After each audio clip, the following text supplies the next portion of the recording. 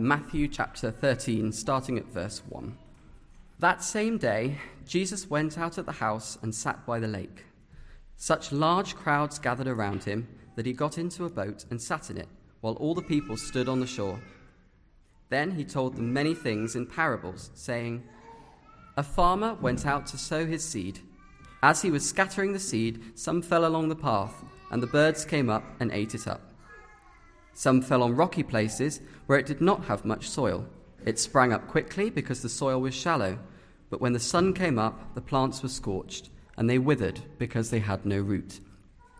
Other seed fell among thorns, which grew up and choked the plants. Still other seed fell on good soil, where it produced a crop, 160 or 30 times what was sown. Whoever has ears, let them hear." The disciples came to him and asked, "Why do you speak to the people in parables?" He replied, "Because the knowledge of the secrets of the kingdom of heaven has been given to you, but not to them. Whoever has will be given more, and they will have in abundance. Whoever does not have, even what they have will be taken from them. This is why I speak to them in parables. Though seeing, they do not see. Though hearing, they do not hear or understand. In them is fulfilled the prophecy of Isaiah. You will be ever hearing, but never understanding. You will be ever seeing, but never perceiving. For this people's heart has become calloused. They hardly hear with their ears, and they have their eyes closed. Otherwise, they might see with their eyes, hear with their ears, understand with their hearts, and turn, and I would heal them.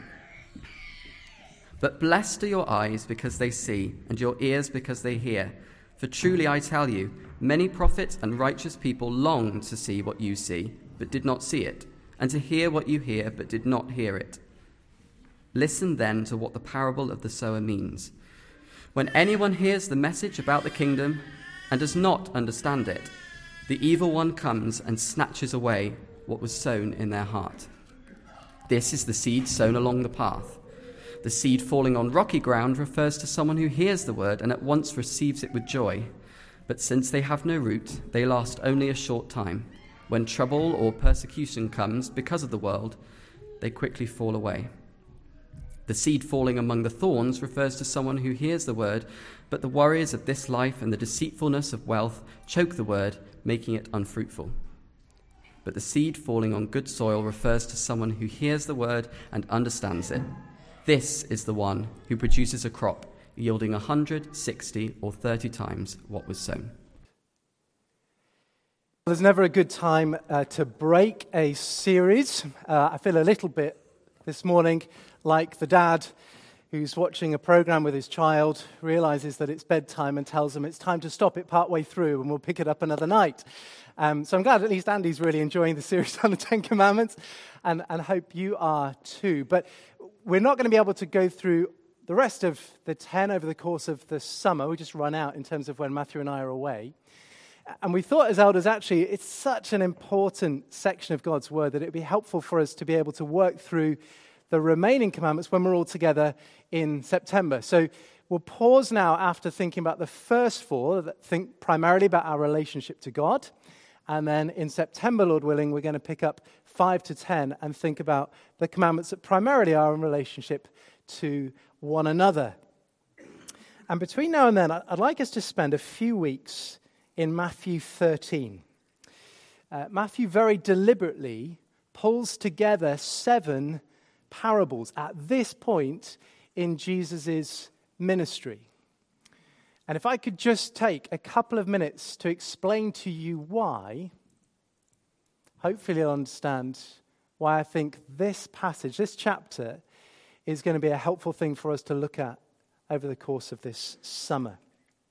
So if you've got the passage in front of you, if you just flick back a couple of chapters to 11 and 12, at this point in Jesus' ministry, there is a growing hostility to Jesus. People are getting more and more anti-Jesus. So back in chapter 11, Jesus has spoken to the people and said, look, John the Baptist has come to prepare the way for a Messiah, and you haven't listened to him. Not only that, second half of chapter 11, but you've rejected me. You've looked at all the miraculous things, the supernaturally miraculous things that you can read about in God's Word. And if you're new this morning and you haven't had a Bible before, come and speak to me afterwards. I would love to give you one so that you can read about the miracles that Jesus had done, but the people were watching with disinterest. They refused to repent and believe. Then you get into chapter 12, and Jesus, as it were, locks horns with the so-called religious leaders of his day because they'd added all of these rules about what you should do on the Sabbath and actually broken the joy of the day for God's people. They accused him instead of healing people through the power of demons rather than through the power of God. They treated Jesus from verse 38 onwards as though he were a performing monkey. Didn't really care to think about what he'd done. They just wanted him to keep on popping out all of these miracles because it was really entertaining. And it all ends up, verse 46 to the end, with Jesus having to separate himself from his own mother and family because of all of the things that are going on. Now, try and put yourself in the shoes of Jesus' disciples at this point. How are you going to feel? There's all sorts of things that are going to be leaving you feeling discouraged and confused. And perhaps particularly there are two challenges that you just can't work out. Number one, why are so many people opposed to Jesus? Why are so many people not listening to him? Perhaps especially you're going to be thinking about that question of the religious leaders. Here are these wise men who've been entrusted with the Jewish scriptures that we now have in our Old Testament, who are responsible under God for leading his people to worship him. The disciples are probably thinking, what is going on that has so many people opposed to Jesus? That's one thing. At the same time, there's also real confusion about the kingdom of heaven. If you flick back to chapter 3, the kingdom of heaven has been center stage since John the Baptist stepped on the scene. Chapter 3, verse 1, in those days, John the Baptist came preaching in the wilderness of Judea and saying, repent, which means turning around in sorriness for what you have done. Repent. Sorriness, I'm going to get told off about that later. Repent, for the kingdom of heaven has come near. And then Jesus takes on his public ministry. He has to deal with the temptation of the devil, and he picks up this theme when he begins his public ministry. Chapter 4, verse 17. From that time on, Jesus began to preach, repent, for the kingdom of heaven has come near. Now, if you're a Jew in Jesus' day, you've got a cultural expectation of what that means. You're living in a world where you are waiting for a literal physical kingdom to take over this Roman Empire that you are being suppressed by. So think of it as the Roman Empire or as the British Empire. It's a literal kingdom that is going to break into your world right here, right now, and change the way you live forever. And because that's the kind of kingdom that you're looking forward to, that shapes the kind of king you're looking for. You're looking for a king who's going to be a political superpower. Somebody who's going to lead an army of military strength. Someone who is going to physically sit on a physical kingdom, probably in physical Jerusalem, and rule over a physical kingdom. And it's got to happen now, because that's what we're waiting for in this cultural expectation of this kingdom of heaven. But that wasn't happening. Chapters 11 and 12, Jesus is facing increasing opposition. And whatever plan the Jews may have had, and perhaps even the disciples may have had, for what this kingdom of heaven would look like, clearly Jesus' plan for this kingdom is different. So can you see how confusing and discouraging it would have been for the disciples at this moment to think about all the opposition and an unexpected kingdom of heaven? Now, our context is different, but we're facing many of the same challenges today. So many people in our country are increasingly opposed to Jesus. We don't need polls and data to prove what we know personally, but they tell us the same story. That more and more people in our country are opposed to the idea of a savior and of a king. On top of which, we can be left feeling really discouraged that the kingdom of heaven is not growing quickly. We're not seeing huge growth within our churches. Once faithful churches are often either dwindling to nothing or drifting away from godliness. And all of that can leave us thinking a similar question to what the disciples were thinking 2,000 years ago. How will your kingdom come, Lord?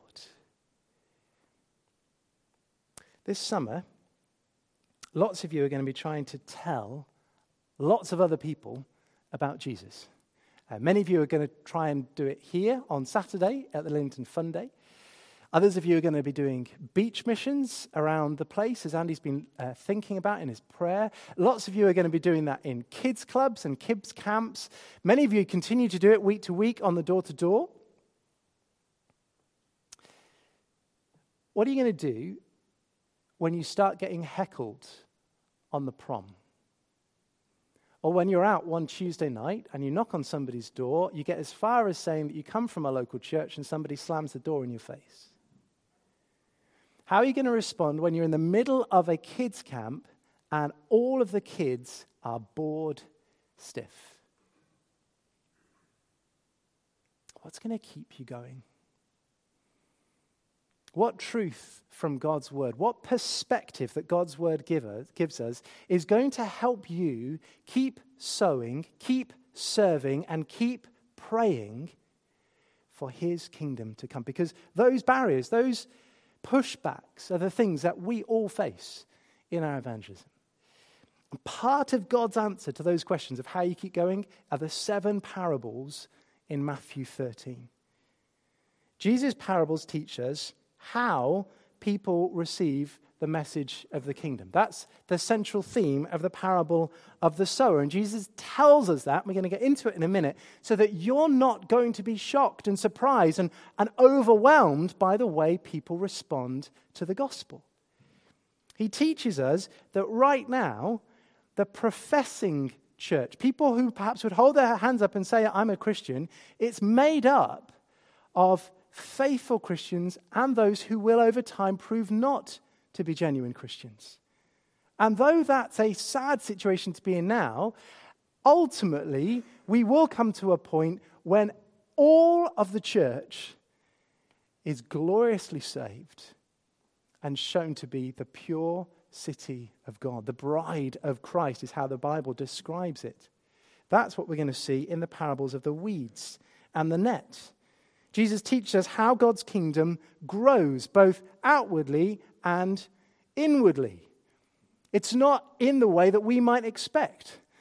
It's perhaps along a path and a trajectory that would leave us surprised. But actually, when we see what the final outcome will be, it will leave us with a sense of awe and wonder that God could have saved so many people, including ratbags like me and all of us who don't deserve to be in his kingdom. And the number of people like us is going to be so enormous, we are going to be left stunned.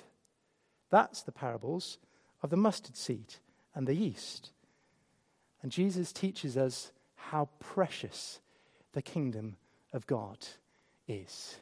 To be with him in his kingdom is more precious than anything else you could ever know, ever. That's what the parables of the pearl of great price and the hidden treasure are all about. Can you see what Jesus is doing? Both for his disciples 2,000 years ago and for you and me here today. He's helping us see something of why there is so much opposition to him and the good news that anyone who trusts in him can be saved of their sin and be made right before God. He's explaining that. So it wouldn't be such a shock to us that we're left thinking, well, it can't possibly be a true message because look how they've responded, or he or she has responded.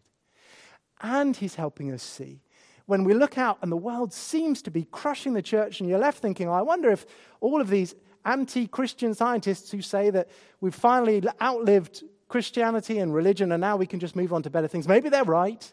Churches are shrinking as best we can tell. Maybe it's all come to an end. Jesus says, no. Nothing prevails over the kingdom of God, which is growing and spreading and deepening and expanding in ways that will leave you to praise the God of heaven. That is what I want to encourage you with over the course of the next few weeks. And to do that, we're going to begin with the parable of the sower, which is one of the most well-known parables in the Bible. So I'm not going to look at it verse by verse. What I want to do is pick up on three things that I want you to remember as you're stepping out into a summer of opportunity. And number one, parables either reveal or conceal. So listen and pray that God would help people to hear. Verse 3, Matthew tells us, then Jesus told them many things in parables. If you flip back through Matthew's gospel this afternoon, you'll see that Matthew's already recorded some of Jesus' parables in Matthew's gospel. So chapter 7, we've had the story of the wise and the foolish builders. You get to chapter, I think it's 9, and you get Jesus talking about the old garments and the patches that go on them and the new wineskins. So in a sense, we've already seen something of parables before, but not like this. Matthew 13. This is different. It's the first time in Matthew's gospel where he uses the Greek word parabolos, which is our word parables. And the way Jesus is going to use them is now a game-changing difference. It's a bit like, if you can remember being in school, or perhaps you're still in school, you're in the middle of your maths or your French lesson, and your teacher realizes that the way they're teaching a particular equation, idea, whatever it is, it's just not working. They can see that the kids are not tracking with it. So a good teacher adapts to that, and they use a different approach.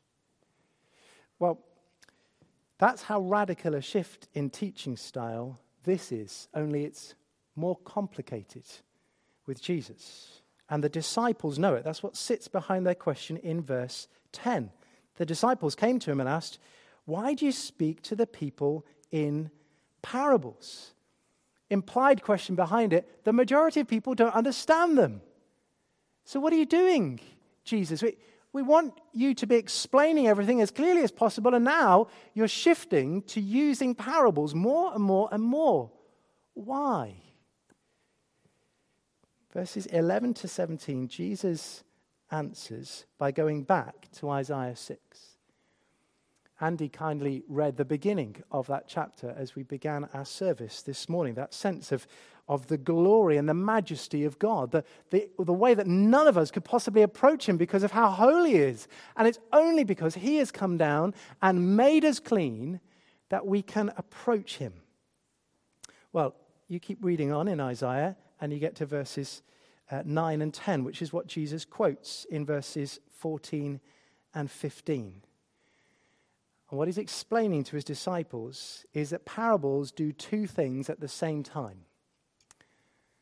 To everyone who believes in Jesus as the King of the kingdom, parables are a wonderfully vivid way of not only understanding, but of growing in your understanding.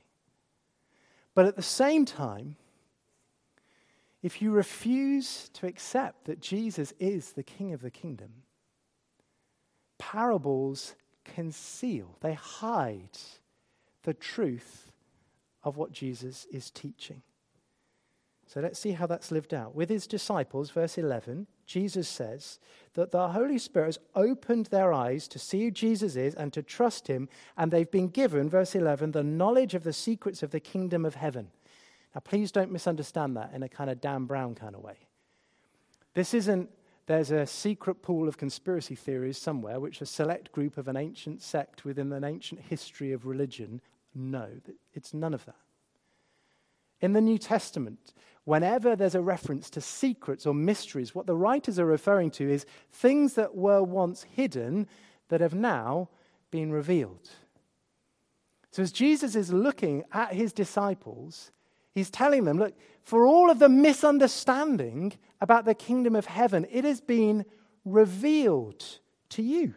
You understand what the kingdom of heaven is and how it's going to grow, or they will do over the course of time. You know the disciples over the Gospels, it's a bit like that, isn't it? But over time, they're going to understand the truth about what the kingdom of heaven is and how it grows. They understood that the kingdom of heaven is not a physical kingdom that will be established with Jesus' first coming and rule over the Roman Empire. It's a reference to God's rule and reign. And in a very real sense, God's kingdom has been ruling and reigning since he created the universe and will continue until he recreates the universe. But in a specific way, the kingdom of heaven took a great advance when Jesus, the Son of God, became man.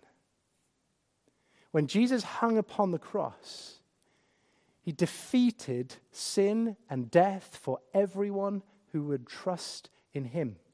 The power of the devil was gone. And at that very moment in history, the countdown on Satan's clock began. That's why we refer to the kingdom of heaven as a now but not yet reality. And if you've been in church for a while, that sounds quite familiar. That there's a real sense in which many of the blessings that are mine as a Christian, I have now. I know that my sins are forgiven. I know that the Spirit of God lives within me. I know that I am now as secure as I will forever be. But you also know, this morning, there were however many things that you did that are not what you would have liked to have done.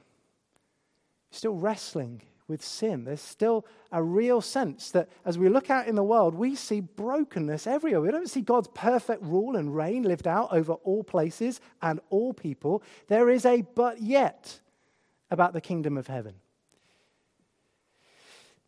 Now, until we get to Jesus making all things new, Jesus explains in these parables how his kingdom is growing whilst we wait. He extends his kingdom through his word. It's the repeated drumbeat of this parable. All the way through, the seed and the word that keep on coming so fast that we would know God doesn't extend his kingdom with national, political, military might. The God of heaven and earth is building and will build his kingdom through the sharing of his word. Which means through the conversations you're having with your neighbors, your colleagues, your friends, your family. For all the opportunities you will have over the course of this summer. That is how the God of heaven has chosen to extend his kingdom. And that's what Jesus teaches us in the parables. But for all who refuse to believe in him, they cannot understand these parables. So verse 13, those seeing, they do not see. Though hearing, they do not hear or understand. Jesus is describing there a principle that would be a bit like me going to the British Museum and wandering around one of the exhibitions of the Babylonians or the Egyptians. I can look at some of their amazing hieroglyphics and their incredible calligraphy and penmanship, and I can admire all of it, and I know it's writing, but I have absolutely no idea what any of it means. It's the same kind of thing that Jesus is saying here. He's deliberately using parables so that many people wouldn't understand what he's teaching. You see, at the very same time, the same word that saves many will confirm others in their rejection of Jesus. And Jesus is at work in both. That was true in the Jews' day in Isaiah. Jews in Isaiah's day, I should say. And it was fulfilled in Jesus' day. Verse 15, for this people's heart has become calloused. They hardly hear with their eyes, and they have closed their eyes. That's what we've seen in Exodus, isn't it? As we've worked through the account of God through Moses dealing with Pharaoh. Who hardened Pharaoh's heart? Pharaoh and God did. Pharaoh did, in a way that he was responsible for. He refused to listen to the God of heaven and earth. But God is sovereignly working over all of it to demonstrate his power over all of the false gods of Egypt, to rescue his people and bring them into a land of freedom. God's sovereign in control of all of that, even over Pharaoh's heart. And that's what Jesus is saying here. Men and women are still responsible for the way that we hear. That's what Jesus says, verse 9. He calls everyone who has ears to let them hear. And even if you're here for the very first time this morning, that is a call that the living Jesus in heaven still makes to you today. When you hear God's word speaking, he is calling you to hear him and respond to what he has said. But at the same time, Jesus teaches us that parables are, let me rephrase that. The way that Jesus teaches in parables, he does so deliberately to harden hard hearts further. So that actually his word still accomplishes its purposes. God is very clear that he will be glorified in both salvation and judgment. And God's word never returns to him void. He's doing more every time we speak, not just on a Sunday morning, but in all the conversations you have during the course of the week than you can imagine. So what does that mean for us as we go into a summer of opportunities?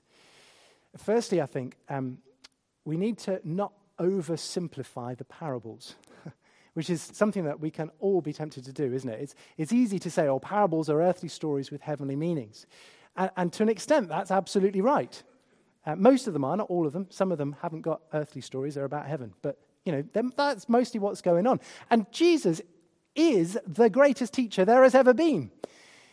He had this brilliant way of seeing something that everybody would understand and using it to illustrate something spiritual that they might otherwise not understand. But there's a paradox to parables. Jesus used them deliberately so that those who trust him would grow in their understanding, and those who don't may be hardened in their unbelief. So practically, there are children being taught right now. There are 6-year-olds in those Sunday school classes right now who may well understand the truth of a parable better than the business leader that you've been speaking to this week, or the university professor that you meet on the beach, or whatever it may be. Because spiritual understanding isn't a question of intelligence. It's an issue of God-given insight. Now, this one parable doesn't tell us everything we could possibly want to know about how you might respond, or other people that you're speaking to might respond differently. But the rest of the Bible does. It tells us that God is the one who changes our hearts so that we stop responding like people who want to reject Jesus, and we can respond like people who want to lovingly respond to him. And God wonderfully does that particularly in response to prayers, the prayers of his people who are pleading with him to show the same grace to other people that he has shown to us in the first place. So as you're going through your summer and you're seeing some of these reactions and you know that some people just aren't listening, don't stop praying. Pray that God would be as gracious to them as he's been to you, and that he would do, verse 15, he would enable them to hear with their ears, understand with their hearts, and turn, and God would heal them. That's the hope of the gospel. So keep sowing the word. That is how God has chosen to advance his kingdom. But don't be overwhelmed to the point of shocked and withdrawing when some people refuse to listen. Parables reveal and conceal. And Jesus explains that in the parable itself, where we need to remember, secondly, that kingdom work is a spiritual battle, so prepare to persevere. Kingdom work is a spiritual battle, so we need to prepare to persevere. Jesus doesn't tell us that the way that all of this seed reacts is in an equal distribution. This isn't a statistical analysis of gospel effectiveness, okay? But what Jesus is doing is showing us that many of the ways that we will seek to tell people about the gospel don't land the way that we would hope. It doesn't have the effect that we would long for. He is showing us that the world, the flesh, and the devil are fighting against our effort to tell people about the Lord Jesus Christ. So sometimes, when you're speaking to somebody about the gospel, you can almost see that what you are saying is going in one ear and out the other ear. It's just not even staying for long enough to really register, which is partly because of somebody's heart, but also, verse 19, because the evil one comes and snatches away what was sown in their heart. The devil is determined to not allow people to reflect on God's word. We need to recognize that we live in a world that is shaped by the instant entertainment mindset. And it's affected all of us in more ways than we might realize. How do most people live most of their lives? Scroll, glimpse, flick. Scroll, glimpse, flick. It's how we live so much of our life, isn't it? And that is the playbook the devil would love to keep everybody on when it comes to spiritual things. Just a little quick scroll, glimpse, flick, and it's gone. The devil is desperate for people not to have time to actually reflect on what God's word is saying. And one of the things we need to pray for is that the Spirit would protect the word that is sown so that people wouldn't just flick it away and forget it. But we're not only contending with the devil, we're also fighting against the world. Some people, like the seed that falls on rocky ground, seem to flourish the very minute they hear the gospel, and it's all unbelievably encouraging. And as a church family, you might be thinking of lots of people who seem to have had this kind of reaction. Your heart's overflowing with joy because at last they've become a Christian. And then, using exactly the same word to describe how immediately they grew, Jesus says they immediately fell away because of trouble or persecution of the world. That's really heartbreaking. It's just desperately, desperately sad to see people respond with so much joy, face some of the struggles that come from persevering, and then just walk away. That's one of the reasons why we are so careful in a church to teach what we call the whole counsel of God. We don't just want to make Christianity a really simple, just say you love Jesus and you're fine forever. It's not as simple as that. Trusting Jesus is the only thing that will make you fine forever. But God's word tells us more than that. It tells us how he has equipped us to persevere in our faith. And actually, this section in the parable reminds us that what counts isn't just your profession of faith, it's your persevering in the faith. And perhaps you've never really thought in those terms before. You've come from a church background where you genuinely heard about Jesus, you trusted in Jesus and thought, that's great, I'm all good. Here's a parable that reminds you trusting in Jesus is all you need to do, but it's not the only thing you need to do. So could I encourage you to listen to what Andy said in the notices? And if you're not regularly in a home group, or if you wouldn't perhaps regularly go, come this week. Because we're going to be looking at what it means to persevere in our faith. And we need to be encouraging each other in that as Christians. Jesus then warns us that many professing Christians drift away because they have become consumed by the worries of this life and the deceitfulness of riches. Please listen to what Jesus is not saying. He's not saying that you won't face anxiety in this world. You will. And the loving God of heaven calls you to cast all of your anxiety upon him, because he loves you and cares for you. Nor is Jesus saying that money is inherently sinful. It isn't. It's the deceitfulness of money that pulls people away from the Savior. It's that thinking that if only I could be rich, or if only I could be richer, everything would be fine. And to both of those things, the worries of life, the deceitfulness of wealth, Jesus says, if that's the way that you think about the world, it will choke your faith. Some of you may know someone who's being choked by those weeds right now. Someone who to this point has said, look, I love and I trust Jesus, but actually all of the things that they're thinking about, the way they're responding to the struggles of life, show that actually the big thing that they're focusing on is the worry of this world and the deceitfulness of wealth. Ultimately, the greatest thing any of us can do for anyone in that situation is pray that the sower would remove the weed. That's our greatest hope, because their heart struggle is one that we can't fix. What we're longing for is that the sower who has sown that seed in their heart would pull out and clear away the weeds that are otherwise going to kill the plant. But in a wonderful way, God uses us in that process.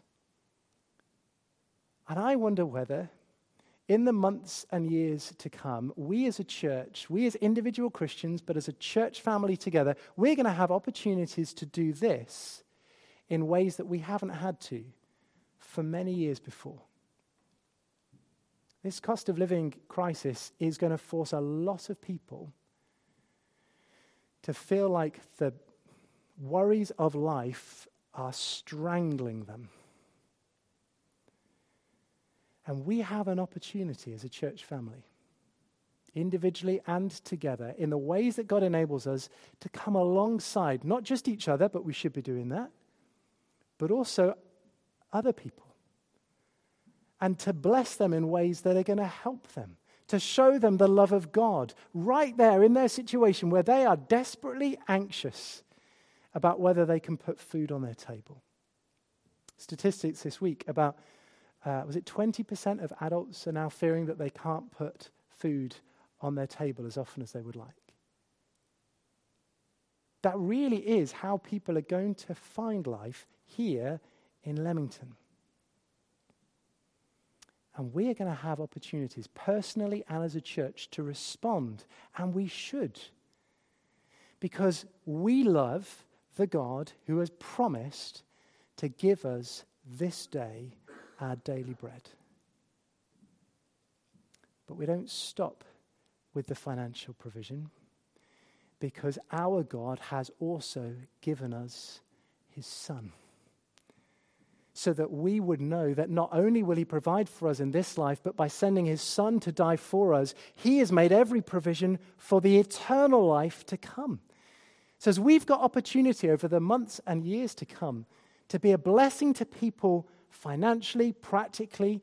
Let's take those opportunities and make the most of them to tell them about the God who loves everything about them, including, most of all, their eternal soul. That leads us then to Jesus' final encouragement, which is that kingdom growth is supernatural growth, and God is going to secure the harvest. You could hear all of those reminders about what kingdom growth is challenged by and all the struggles and the disappointments and be left feeling really discouraged, but that's not where Jesus leaves us. He reminds us that much of this seed falls on good soil, which is hearts that God has prepared. Hearts where the God of heaven has changed somebody to respond to him differently, and it's all a gift. Look at verse 11. All of this knowledge of the secrets of the kingdom of heaven, it is given to you. Nobody earns it. Nobody's clever enough to work it out. Nobody deserves it. It is given. And what is given is then blessed in an enormously staggering way. Verse 23, still other seed falls on good soil, and it produces a crop 160 or 30 times what was sown. That is not natural growth. That's not the kind of ratio that farmers are looking for. That is supernatural growth. Now, instinctively, we as Christians start thinking, I long to be that 100-fold increase. And there's a right sense in which we should see the way that Jesus calls all of us to use all the gifts that we're given to serve him in a faithful way and be transformed by the gospel. That's true. But what I think Jesus is focusing on in the parable of the sower is you and I need to have that mindset as we go out on mission. There are going to be people that you speak to this summer who outwardly to us look as disinterested and as spiritually dead as the seed that is sown on the dry ground or the shallow ground or surrounded by thistles. But in ways you can't see, some of that seed is good soil. Lives that are a complete mess. Drug addictions, police records, all sorts of things that you perhaps wouldn't even want to be mentioned in a church building. The love of God reaches out to people whose lives have been full of that. It takes people whose marriages have just become horrible places of anger and resentment and bitterness, and the kids are scared. It takes children who are surrounded by fellow students who are dealing drugs and have no hope for anything in the world. It takes people who've become so mentally broken, so depressed that just getting out of bed takes them everything they have for that day. And Jesus says, I love you. I've come to die so that you can know peace.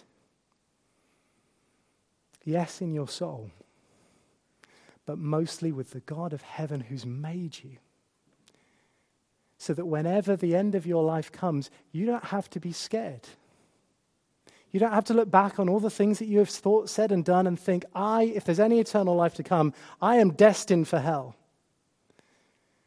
You can know that Jesus has already taken the price for your sin, so that you can be with him in his kingdom forever.